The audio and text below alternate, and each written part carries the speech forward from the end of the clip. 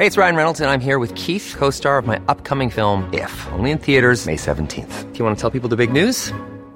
All right, I'll do it. Sign up now and you'll get unlimited for $15 a month and 6 months of Paramount Plus Essential Plan on us. MintMobile.com/switch. Upfront payment of $45 equivalent to $15 per month. Unlimited over 40 gigabytes per month. Face lower speeds. Videos at 480p. Active Mint customers by 531.24 get 6 months of Paramount Plus Essential Plan. Auto renews after 6 months. Offer ends May 31st, 2024. Separate Paramount Plus registration required. Terms and conditions apply if rated PG. Before we start today's podcast, a quick heads up on SheerLuxe's VIP Club.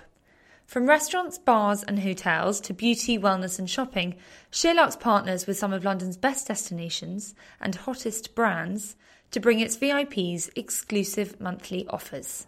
So why not sign up? It'll cost you just £5 a month or £50 for the year. Use your card once or twice and you'll have made that amount back in no time. For more information, visit SheerLuxeVIP.com.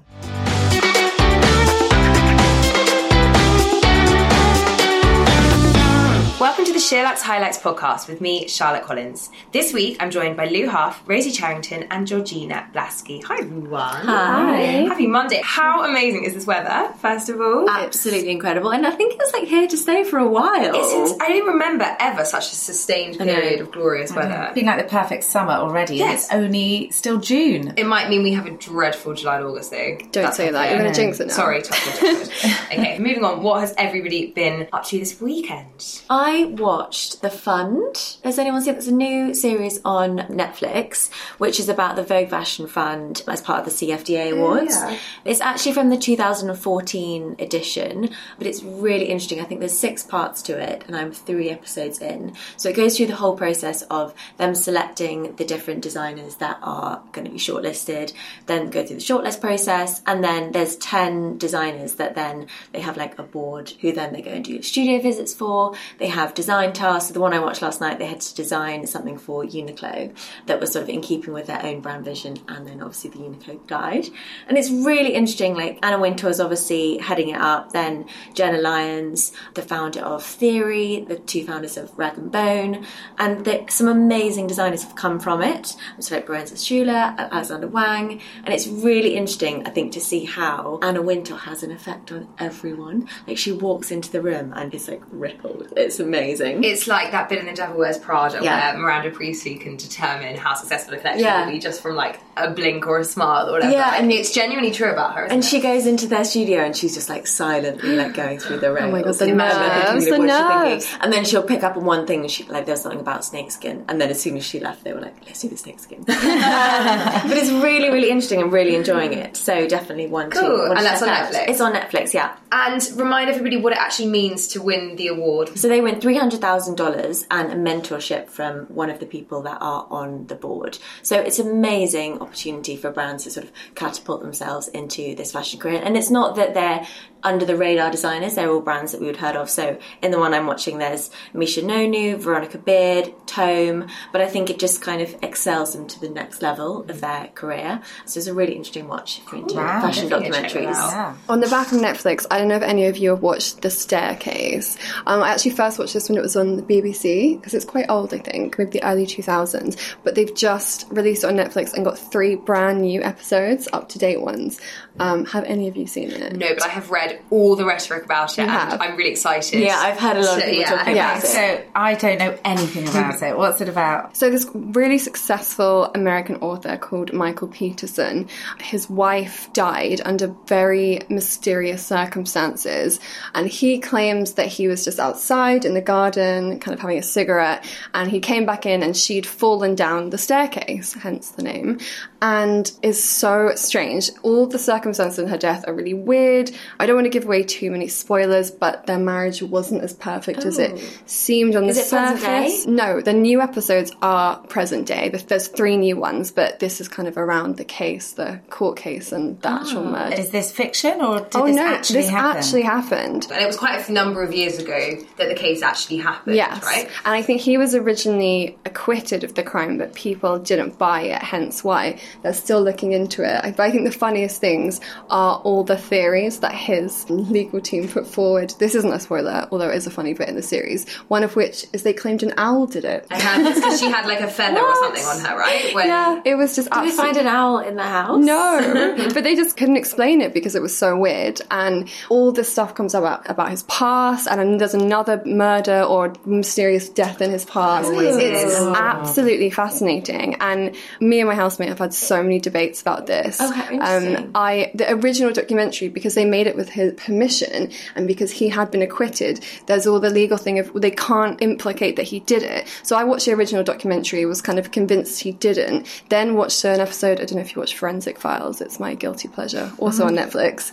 Watched the Forensic Files episode and they looked at more of the hard facts of the case, and I was like, he must have done it, he must have done. But I mean, the jury is out, literally. And is there a conclusion? Do we know, does the latest series wrap it up, or are we still not sure? I'm not going to spoil it, but everyone should watch it. Convince me, I definitely need to watch How many parts is it? There's a lot of parts. Yeah, it's 10 and is it an hour every time? Like, it's very intensive. Like, it does drag on, but I think because it's so fascinating. Everybody says it's like better than Making a Murderer, better than Serial. And then also Love Island, but I've got to say, I mean, I have watched every episode bar one. I'm just not really enjoying it as much this season. No. Other than Danny and Jack, I don't really like that many of the contestants. They're official now, aren't they? They're official. That was really cute. That was cute. But I just feel like there's the same formula whenever someone comes in, they go on the same type of dates, they ask the same type of questions, and nothing's really happening. I did feel like last year was very organic. Like, they weren't in it really to like make loads of money or to become really famous. They were genuine in their behaviour. Whereas this year it feels like,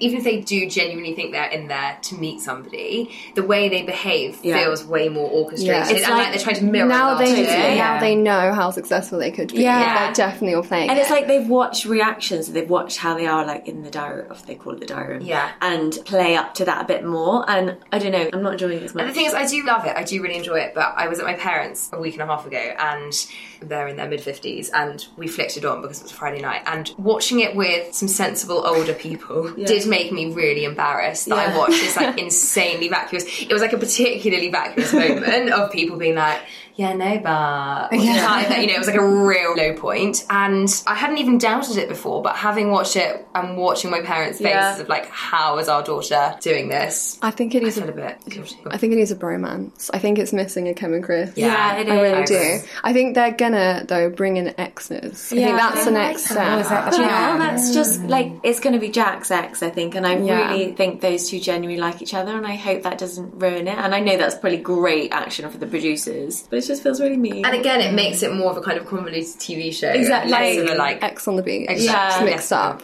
I also hear rumours they're in talks with Dane Bowers because because he dated Laura, right? Yes. I mean, a career reviving moment, definitely, but do we want to see Dane Bowers with a show? I feel like we're probably over Dane Bowers. A long time ago. Yeah. Well, the weather's really nice this week, so I feel like this might be my time to shut off. There are some more girls coming in, I think, very soon this week. So also, when I don't watch it, I do miss it. Like, I was away this weekend and I feel like I haven't caught up with but my you'll Love Island watch friends it for a and then while. you'll think, oh, I literally missed nothing. It's true. Surely it's the kind of thing you can miss a week, pop back in, and it's... I feel like you fill in the gaps. You don't get invested when you don't watch it, and you stop caring about them, and then it does lose a bit of interest. Maybe that's what we need. I'd be interested to know what their ratings are versus last year. I think it would be massively. I reckon they started off massive and now... and it's just kind of petered off. And also with the World Cup, you're going to lose a lot of people. But I don't know anyone who's actually yet said, I'm not watching it anymore. So I think maybe we'll give it another week or so. We'll come back and see if we know people who've actively ducked out. Well, as I say, I was away this weekend, so didn't have time to watch much, but I did read a book called Little Fires Everywhere. It's by Celeste Ng, who is an American author, and it was a really big book. Last year I didn't get around to reading it. It's a kind of domestic drama set in an American kind of gated community in the 1990s, and somebody asked me what it was about, and you know those books where it's just kind of quite hard to describe what it's really about. It's just about kind of familial dramas and mother-daughter relationships, but it's just written really beautifully. It's a really good story, and I know Reese Witherspoon has just picked it up to make a film out of it. So yeah, I'd really, really recommend it. If you're somebody like me who likes something, you know, you can get your teeth into on holiday, but that isn't like a trashy poolside read, I really recommend this one. In our household, we've come across a magazine which I think's had a few issues out now called Teen Breathe. It's brilliant if for any mothers of daughters around. It tackles issues to do with low self-esteem and confidence, anxiety, but it's just done in a really gentle, friendly, approachable way with lots of practical tips. It's beautifully illustrated, and it's just a great one to sit on the sofa at the end of a busy day and escape into, and it has stories, and it's just really lovely and really different from anything out there. And actually there's no photography, and I think that makes it lovely because it means that you're not comparing yourself. You can't really compare yourself to a pencil drawing in the way that you might to a photograph of somebody else. So, and is it aimed for the daughters to read or for the parents? No, it's aimed for daughters. It's aimed for teenage girls. Mine's 12, but she still really enjoys it and just gets certain bits out of it. So you can get it in, I think we bought it in Waitrose, but you can get it in supermarkets and online. And they've got a really sweet Instagram account as well. It's called Teen Breathe. Teen Breathe. I think there's actually an adult version called Breathe, but I think the Teen Breathe's good because, you know, get them in early on all these self-help tips. Is it kind of ways for adults to explain to their daughters, you know, is it kind of handy tips for parents as well? Or is it more just putting things in a way that they can relate to and they can understand? It's the latter. It's putting things in a way that teenagers can relate to, that they want to read about. And the features are they're not necessarily quite short, but they're broken down into panels and bullet points and sort of practical exercises you can do, whether it's mindfulness or other things. So it's actually just a really gentle, lovely antidote to the social media onslaught that I think means that lots of young women just don't really know where to turn to. It's fine to have the odd mantra or affirmation on Instagram, but when you need a bit more than that, but you don't want to have a whole book, this is just a really good kind of toe in the water introduction to lots of things. And also it just means that you open up a conversation. So even if you just have something lying open, you've got a daughter who might be getting stressed about a friendship or exams or something, you don't have to go, oh, I can see you're really upset about this. Shall we have a chat? So you can just leave it open and hope that might trigger something in a more organic way. So it's a good one. You know how certain things could just really stay with you for no reason or other? I was remembering this weekend, it was either a Ms or a Girl Talk that I read. I must have been about 10 or 11 on holiday. And it was tips for looking thinner on the beach. Like, not for like losing weight, but like angles to lie at to make yourself look thinner. God. And like, I always remember about propping yourself up on your elbows so your stomach looked more flat, this kind of thing. But you know, that was the rhetoric those days. And I would love to read one of those magazines now from back when we were younger and see the kind of change in the way we speak to young people, because I think, as you say, we'd all have been a bit better off with that kind of thing. I actually saw on Instagram over the weekend a blogger that I follow. She'd done a post with a picture of herself where she's sort of all crumpled over in her bikini and, like, you know, she's got lines on her stomach and cellulite and stuff, and she said, please don't believe the angles that you see on our main page, because everything is curated and we pose in a certain way and we edit ourselves into a certain light, but we're real like everybody else as well. And it was like half amazing because I thought, okay, that's great, you're highlighting that, but then also you do show yourself in this other light as well. Why do it? Yeah. So it was an interesting conversation, I think, I've seen quite a few fitness bloggers are doing that now. I think it's really great, like side-by-side ones, like this is the final shot and this is what it looked like unposed. And it is crazy because you do just see these images and think, even ones that aren't edited, the pose, the lighting, everything that goes into it. I love seeing that of fitness bloggers when they stand up straight or then they don't, and you see the difference. But like, I'm 27 and I know I'm so susceptible to feeling under pressure from those images on Instagram, so I can't even begin to imagine what it's like if you're a teenager now and how it makes you feel. Is your daughter on Instagram? Yeah, she is. She's on Instagram, and I just sort of look through who she's following and what they're posting, and actually she's pretty savvy. I think the advantage for her generation over maybe people who are only 6, 7 or 8 years older is that they are taught in school what you're seeing is not real. And it's really on top of it now. Yeah, really on top of it, And they have lessons on how to spot fake news online, loads of stuff, and I think their eyes are so much more open than perhaps people only 8 or 10 years above who just,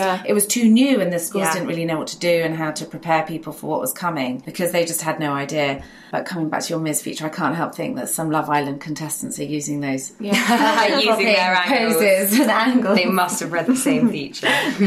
Whenever we talk about books and TV and film on the podcast, usually for me, it's because I've consumed them on my commute.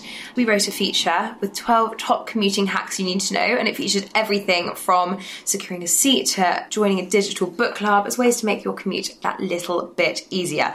Rosie, I know you schlap in from afar. I do. What do you do all the way from East London? Exactly, to ease the pain. My favourite thing has been podcasts. Plus. I just think they're great. And Spotify. I didn't have Spotify for ages because I didn't want to pay the subscription fee because I'm terrible. But they have really great deals. I think around Christmas I got 3 months for 99p a month. Wow. And now I've got 3 months for a tenner. Can I just tell you that I have a Vodafone phone account and they pay for your Spotify. So my Spotify is free. I was offered Apple Music for free, but don't like it as much. But I've just learned, I'm so behind on the times. I've learned that you can download playlists, which has made my commute a lot more fun recently. I feel like in the winter, I'm not really into listening to music, but when the sun's out, I'm like... I agree. Yeah. It gets me pumped for my day as well. I feel like sassy when I'm walking to the office and there's something really good. Got a bit Drake on. Makes a big difference. Yeah, exactly. And my favourite tip here is do your makeup. This is a bit of a controversial subject. Me and Tor, beauty editor, wrote an opinion piece where we had a debate about this. She was very anti it, but I'm very pro it. I mean, I just can't be bothered to get up 10 minutes earlier to do my makeup when I am sitting down pretty much for an hour and a half. Doesn't make sense. I mean, it does sometimes get weird looks, and I have accidentally spilt powder on a man's suit. Don't use loose powder, is my top tip. I've learned my lesson from that. But do you take wipes or something with you to clean your hands? I always worry if I do my makeup on the run that I'm going to have like disgusting hands.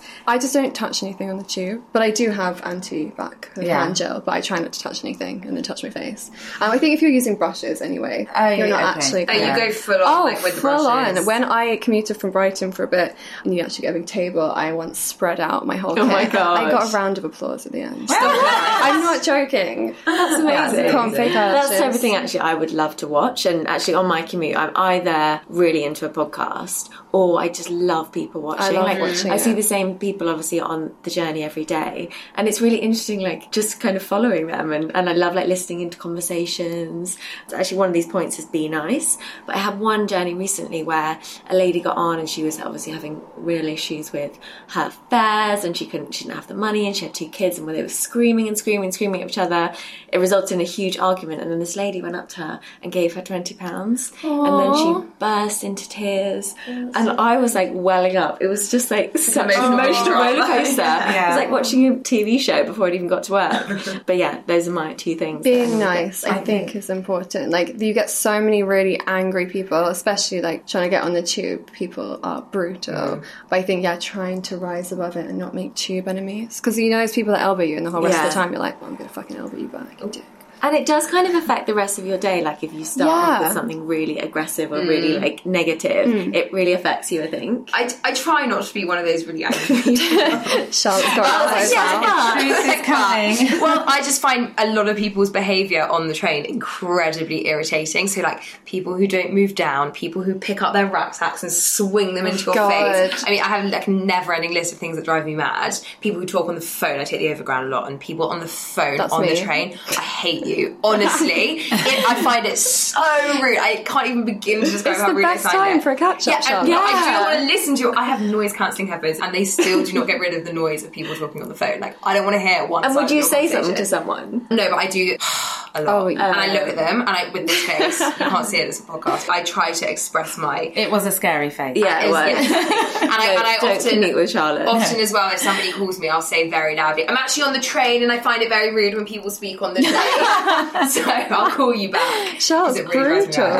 But I also do have a long commute, and one of the tips on this piece was to make your own coffee, and I don't disagree with that, but I also just think having a fun beverage like on your commute makes a massive difference. You buy like a juice or you buy your latte. Like, I know we should all be buying less coffee or whatever, but it is the little things. It is. It's the bit I look forward to. I'm like, my journey is in 2 parts, and when I get to Waterloo, then I'm like, okay, now I get my nice coffee. It really does make your morning better. 100%. In terms of bad behaviour on the commute, the story about the woman giving the other lady £20, I think it really highlights that you just never know what someone's backstory is before you see them. So I think if you can just be on the train and be non-judgmental and know that someone could have just had something awful happen to them in the 2 hours before they get on the train, and obviously some people elbow down the carriage because they're just mean and rude, and other people have just had a really bad time and you don't know. And I think if you can have an open mind and try and be as tolerant as possible, then you just feel better when you step off the train and carry on your day, because it can really overshadow it. What I used to do when I was getting on at Clapham South and I had to let loads of trains go by and it was all very smelly and hot this time of year, I take something really nice to smell. Ooh, because really the smell of other people in the summer on the underground is just so rank. I I can't bear it. Yeah, so just something nice to smell in your pocket, just to hold up. Yeah. Yeah, I actually do the same. Even in winter, I spray some perfume onto a scarf, and that way you can like bury your face in it, and that's much more bearable. I feel actually this week is going to be some real stinkers on the tube. That's what the overground is great. Aircon. Yeah. I use this thing called Demamiel Altitude Oil in winter. It's for use on planes, but you can use it on the tube. You like put a few drops onto a hanky or a tissue and sniff it, and it also has antimicrobial and bacterial properties, so when people are ill and you kind of smell it, it kind of kills stuff. I've heard about that. You're supposed to put like tea tree oil and stuff in your nostrils, aren't you, to block the bacteria? Also, just carrying a fan. I got a fan given to me. An electric fan? Like an old-fashioned one. I got one at a wedding in New York last summer, and it was so beautiful and so pretty, and I just carried it in my bag, and it was incredibly useful. So a lady was doing that on the train next to me, and you tried to get her behind it. It just meant no, it was the opposite. It was so annoying. It's like trying to watch something, and all you could see in the side of my, in my line of vision was this van flapping up and down. And I don't have a very high tolerance for people. I'm picking that up. You guys, I do it quite gracefully, and I feel like people try and get quite close to me, so they can feel the repercussions of it. You guys on the tube so extra fanning, spritzing your perfume. So everyone spreads their makeup across the whole tube. I get a round of applause. The microbe oil. Can I just say, public service announcement to men on the tube, and this is not manspreading, this is the new thing, the fucking backpacks. I'm sorry. Backpacks. Take off your backpack. Just take it off. There's a room for another person, and also when you're sitting down, and this is never women, it's always men, I feel like they haven't carried bags for as long, so they're like not really aware of the space. Yeah. The amount of times I've had to like dodge back to avoid a backpack to the face when some guy turns around. And it's not just that, it's then they get, even if they have taken it off, when they get off the tube, they then go to put it back on their back. Yeah. Nobody looks behind them, they just pick it up and they swing it. And exactly the same as you, the amount of times I've nearly been like whacked in the face, I will probably tap somebody on the shoulder one day. Yeah, and actually, while we're doing the public service announcement, please look out for kids on the tube if you're putting a backpack on, because you can actually knock them over. Just one other thing that this piece did also say to tune into a podcast, but I'm also a massive fan of Audible. Georgina, I know we've talked about this before. Yeah. But downloading books is also another good way to consume some media whilst not being kind of too engrossed and unaware of your surroundings. Yeah, especially if you get travel sick. I get travel sick, can't read anything. Even if I read like a text, I'll get like... Yeah, I can't use my phone. Yeah, on the tube. On the tube I'm fine, but bus I can't. Anything, bus, car. Can't use my phone, which is a good thing, actually. Yeah, it is. It makes you stop. Only phone in the car. If you're looking for plump lips that last, you need to know about Juvederm lip fillers. With Juvederm Volbella XC and Juvederm Ultra XC, your lip look, whether it's subtle or bold, can last up to 1 full year with optimal treatment and no additional maintenance. Find a licensed specialist and see if it's right for you at Juvederm.com today. That's JUVEDERM.com. Add fullness to lips in adults over 21 with Juvederm Volbella XC or Juvederm Ultra XC. Do not use if you have severe allergies or a history of severe allergic reactions, or if you're allergic to lidocaine or the proteins used in Juvederm. Tell your doctor if you have a history of scarring or taking medicines that decrease the body's immune response or that can prolong bleeding. Common side effects include injection site redness, swelling, pain, tenderness, firmness, lumps, bumps, bruising, discoloration, or itching. As with all fillers, there's a rare risk of unintentional injection into a blood vessel, which can cause vision abnormalities, blindness, stroke, temporary scabs, or scarring. For full, important safety information, visit Juvederm.com. Hey, it's Ryan Reynolds, and I'm here with Keith, co-star of my upcoming film, If, only in theaters May 17th. Do you want to tell people the big news?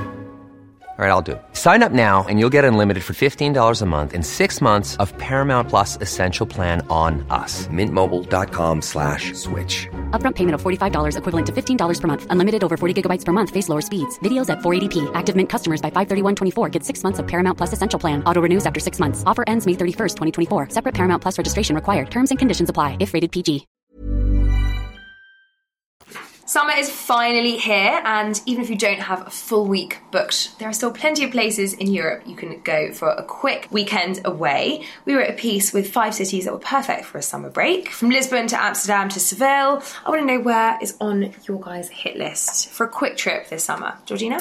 Well, actually, we already went last summer to Copenhagen because I'm half Danish, and so we had some family there, but actually it's just the best city to walk around. The centre is tiny, so you can fly in, and I think it's something like 20 minutes and you're right in the middle, and you've just got everything you could want. You've got beautiful cafes by the canal, you've got the coast 10 minutes in a cab away, sandy beaches, and then you've obviously got all the amazing Danish brands and the gorgeous shops. Fantastic for interiors. And I just love the food, the open sandwiches, obviously. Oh, it looks amazing. It's just so pretty. And also the Danes, I think, of almost any other nationality have the same sense of humour as the Brits. So you get all the kind of the banter, and they're kind of really relaxed. So I would definitely recommend that as a summer break. Yeah, Copenhagen's really high on my list. I'm desperate to go to Noma though, which has just reopened. So I'm quite tempted to just book a date, any date, whatever date I can get, and then just build Copenhagen around it. Yeah. I've always thought either there or Stockholm, and actually I did my first Instagram poll a few weeks ago with which of those two cities to go to. What one? And Copenhagen won. So I've spoken about some podcasts before, but I went to Stockholm earlier in the year for a weekend, and I loved it, but it only kind of ignited my desire to go to Copenhagen even more, because I feel like it's even more Scandi. But I think you have to go in the summer or something, because the daylight hours are very short, I think, in the winter. And did you find it incredibly expensive? I think if you live in London, which is just so expensive, everyone always goes, oh, you go here and the restaurants are so expensive and the cabs are so expensive.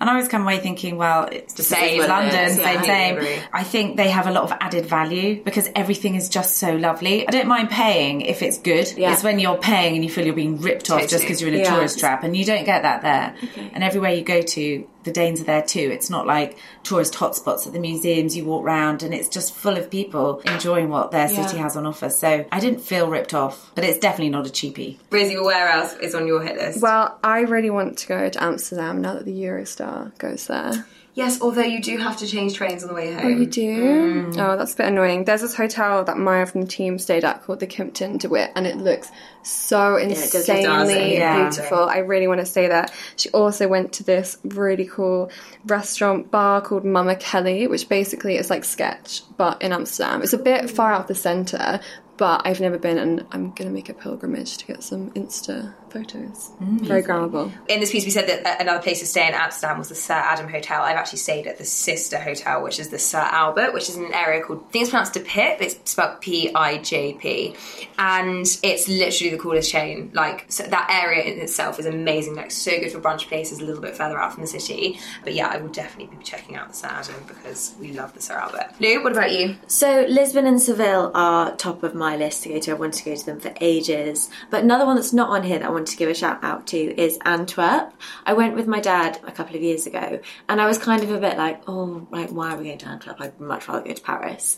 But actually, I was so impressed with it. It's such a beautiful city. They've got a really incredible food culture scene. The shopping was incredible, and like really unique stores. It's not like, you know, you're going like there's like H&M and everything that you already have in London. Really unique concept stores, and I really recommend it, and not too expensive as well for a European city break, so definitely want to check out if anyone hasn't been. Is it quite big for stag do's or not in Antwerp? I don't know. They obviously have quite a big beer scene. It topped a list of one of the top 10 cocaine consumption cities in the world. Did it? Really? Yeah, and I was like, stag do's. Oh. Yeah, gotta be. London didn't even make it on, shockingly, but Antwerp did. Interesting. I think the problem though with lots of European cities, I find, is you walk around and it's the same shop. So like you were just saying about the concept stores being really interesting. I'm so sick of, I was in Paris, obviously. The thing with Paris, I'm going to name these makes now, like Sandro, Marge. They're French, but they're on every high street. Yeah, so before I'd go to Paris and go, wow, there's a Marge, there's a Sandro, this is really exciting. Whereas now it's kind of like,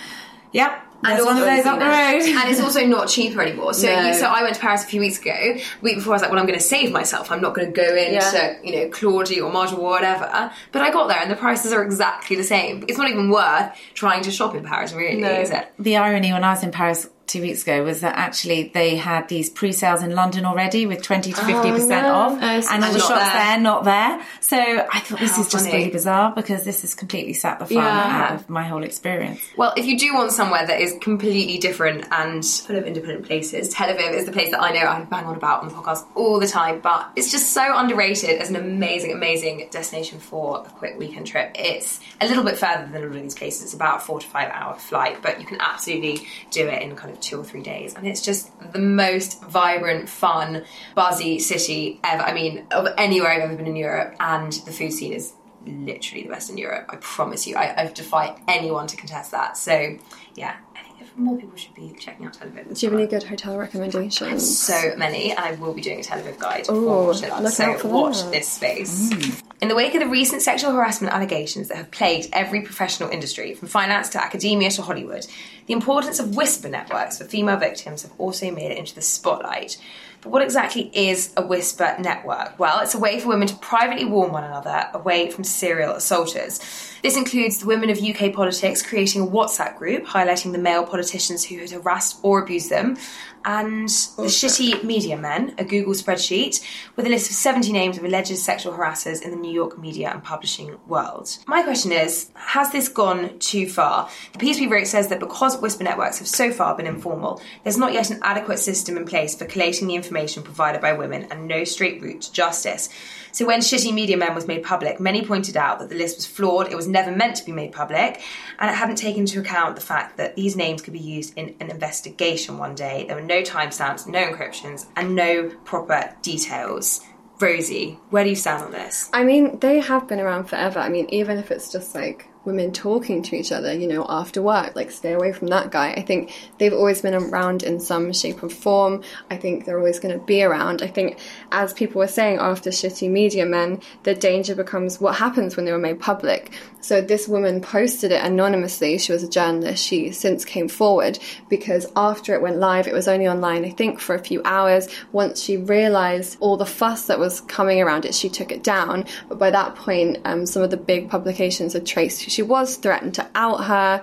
So she came out publicly. She knew she was getting death threats and all this stuff. So I think it's very much changed now that we're in a digital world. A whisper network isn't informal and it isn't private when you can be traced. And I think that's the danger of them now. I think obviously they're hugely important, but how can it be done in a way that's safe? There is this amazing new app, though, called Callisto. I think it was inspired a few years ago at a lot of campuses. In America, students were going in the girls' bathroom and writing down the names of guys that they should stay away from. It's used on 12 different campuses around the US, including Stanford. So students can create an account using their uni email address, write down their account of harassment or assault, and all these records are encrypted. They can't ever be made public. Then, if another student writes down the same name of a guy, it then gives them the opportunity to kind of match with each other and then both go forward to the necessary authorities. It also lets you send your report straight to the authorities if you want, or you can wait to be matched. But I think it's a really great system because obviously there is definitely strength in numbers, and when more than one person has a claim, you're much more likely to be able to lead to a prosecution of some sort. But is this system ever abused? Like, obviously it's going to pre-warn a lot of women of harmful men, but then sometimes are people putting people forward and perhaps it's not true? So for me, that's the worry. Not so much for the safety of the women who kind of form these networks. Obviously that's got to be taken into account, but it's also for, you know, we see so many men being, we talked about rape a lot last week, you know, either being falsely accused of things or particularly on campus where lines are blurred, and you really can risk tarnishing or destroying somebody's name and reputation. Yeah. I mean, I will say I completely disagree with that, in the sense that I think people have always said that the media reports on pretty much every false rape claim that is hugely blown out proportion. If you actually look at the statistics, false rape and harassment claims are no more common than false claims for any other crime. It's just that the kind of systems in place don't really help people. You know, if someone stole your purse, it's a lot easier to report that to the police. You don't really get people posting about that on social media. But I think there's a lot of fear, and especially a lot of men saying, I'm scared that this is going to happen. Anyone's life could be ruined. But if you actually look at the numbers, it's so small. I think like 4%. And that's of the claims that make it to court, which it's not even kind of representative, I don't think. I guess the problem is that the lack of regulation, but if you've got kind of dark, under the radar behaviour going on by people, then maybe there needs to be a slightly dark under the radar response. If whisper networks are the way at the moment in this current climate that people feel able to come forward, then maybe that's just how it is at the moment until someone comes up with something better, because at the moment there really isn't another way, it would seem. Yeah, that they said there's just no straight route to justice at the moment, so people are taking whatever measures they can to protect themselves and other women, and I think it does signify a much larger problem, and that needs to be addressed. But until it is, I mean, join a whisper network if you need one. Lou, I'm glad you're here with us for this one. Should you go flexitarian? With almost 150,000 hashtags on Instagram and growing, Meat Free Monday is now a global phenomenon. We wrote a piece on all the different reasons why you should consider ditching animal products. Lou, remind us a bit why you're veggie. So actually, one of these reasons is reduced weekly shop costs. So the first reason actually that I went veggie, there was a big campaign about free-range meat, and this is like 12 years ago now, and that's the main reason that I started. So I was like, okay, I'm just going to have free range. And then I was a student at the time, and I just really couldn't afford it. So just over time, meat just gradually came out of my diet, and then over a period of time, I then really didn't miss it, and then I was seeing all these other benefits, and it's become such a huge thing now, and so many people are talking about the benefits that it has on yourself and the environment, and like all of these things like reduced risk of heart failure, heart disease, cholesterol, obesity, cancer, environmental damage. Like, you think, you know, why aren't more people doing it and doing their bit? And it's so much more accessible now. There was a time when going to a restaurant, you really felt like you were having one thing on the menu and it wasn't really what you fancied, but people are so much more aware of it now, and there's so many more options, and it's quite like in vogue to be vegan now. It is. So are you vegan or? So I don't eat cheese, but I never have from when I was a small child. So I still eat dairy, but not eating cheese, again, that was a problem like growing up, because most vegetarian meals, they just put a bit of cheese on it, or, you know, people are uneducated and they think like,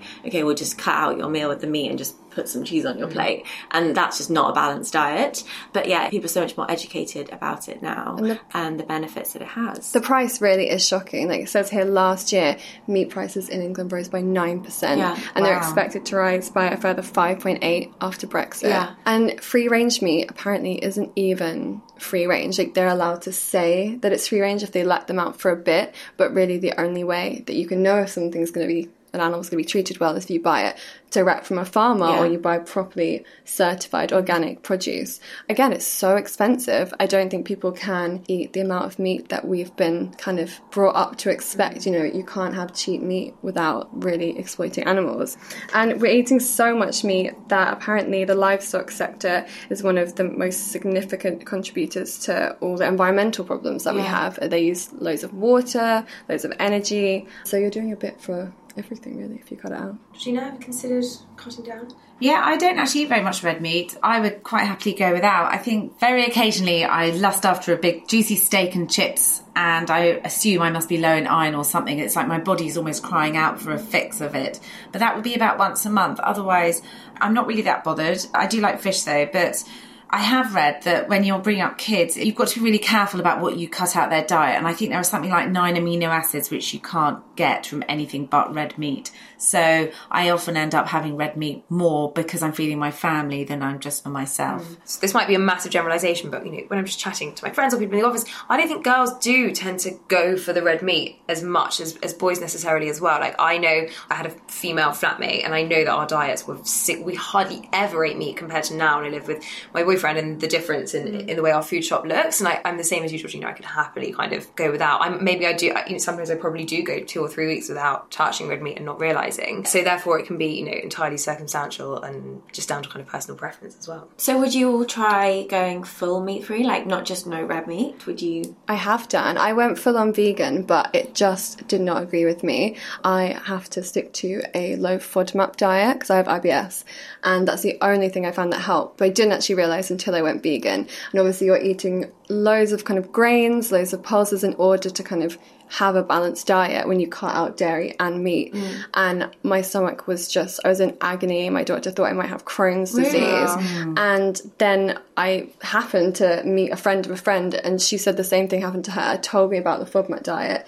and it just completely changed my life. I tend not to eat meat. I don't ever cook it at home. I'll eat it in a nice restaurant, again, around once a month. I'll have a steak when I'm craving one. But the rest of the time, I just eat fish, and I do eat cheese. But it is definitely a worry for me, the kind of animal side of it. I think when I did go vegan for those 2 weeks, I watched a lot of documentaries, and once you've seen the things, it's very hard to forget. And I do feel bad when I eat cheese, especially when it's not. Even with cheese? Yeah. Like, the dairy industry is just horrific. Wow. It's so horrific that it's hard to kind of find a balance between trying not to be in a lot of pain and also not really feeling terrible about it. So what's this diet called? The FODMAP diet. It stands for something, right? It's oh, you're going to make me say Sorry. this. Each letter stands for a different thing. One is like fermentable oleosaccharide. Okay, don't make me do this. No. Like, Google it. Okay. Basically, mainly they're fruits and vegetables, but they have high levels of things that some people can't digest properly, so it can cause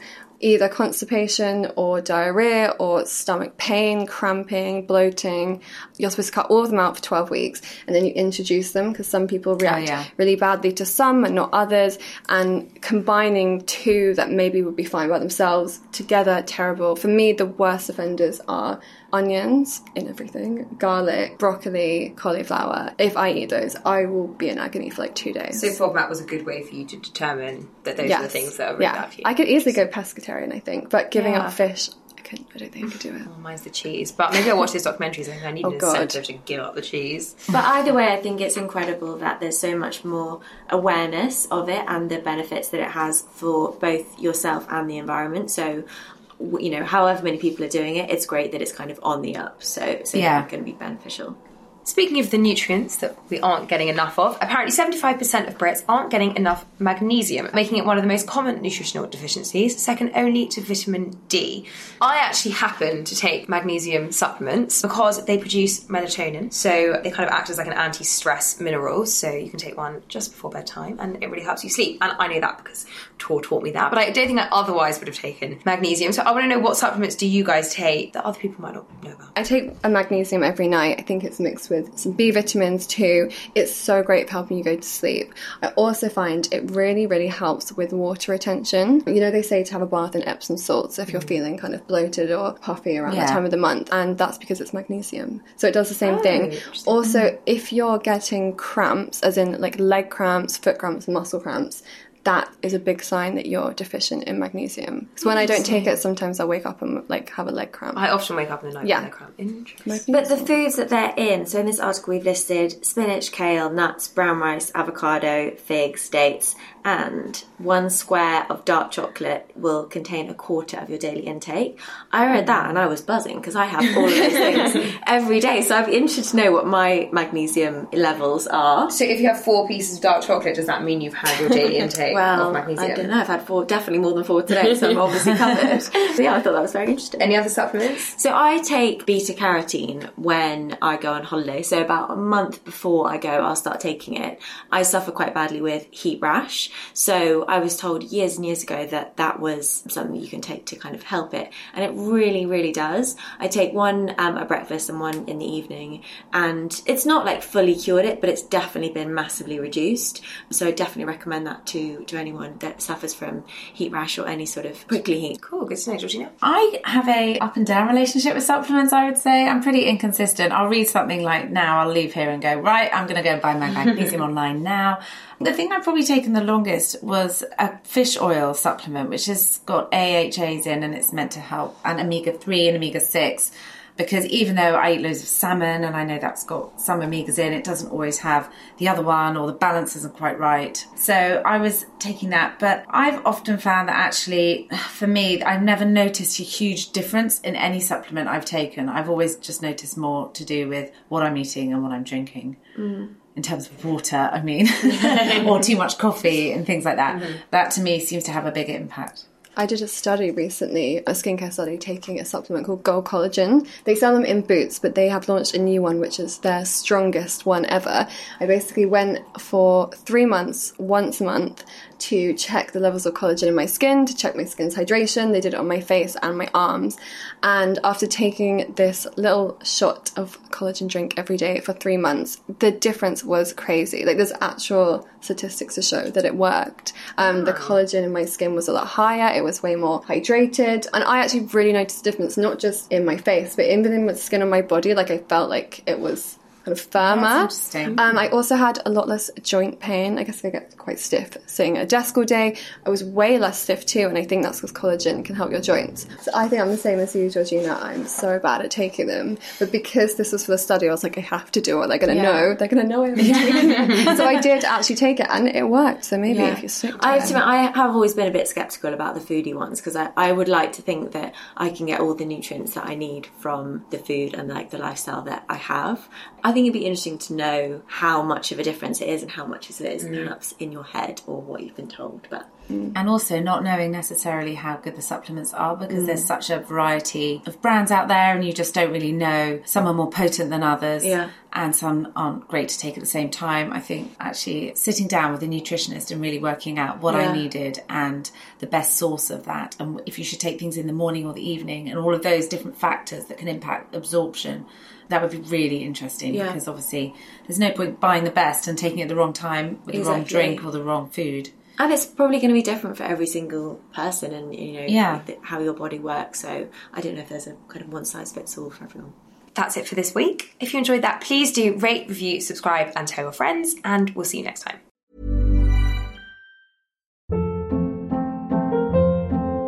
Hold up. What was that? Boring. No flavor. That was as bad as those leftovers you ate all week. Keke Palmer here, and it's time to say hello to something fresh and guilt-free. Hello Fresh. Jazz up dinner with pecan-crusted chicken or garlic butter shrimp scampi. Now that's music to my mouth. Hello Fresh. Let's get this dinner party started. Discover all the delicious possibilities at HelloFresh.com.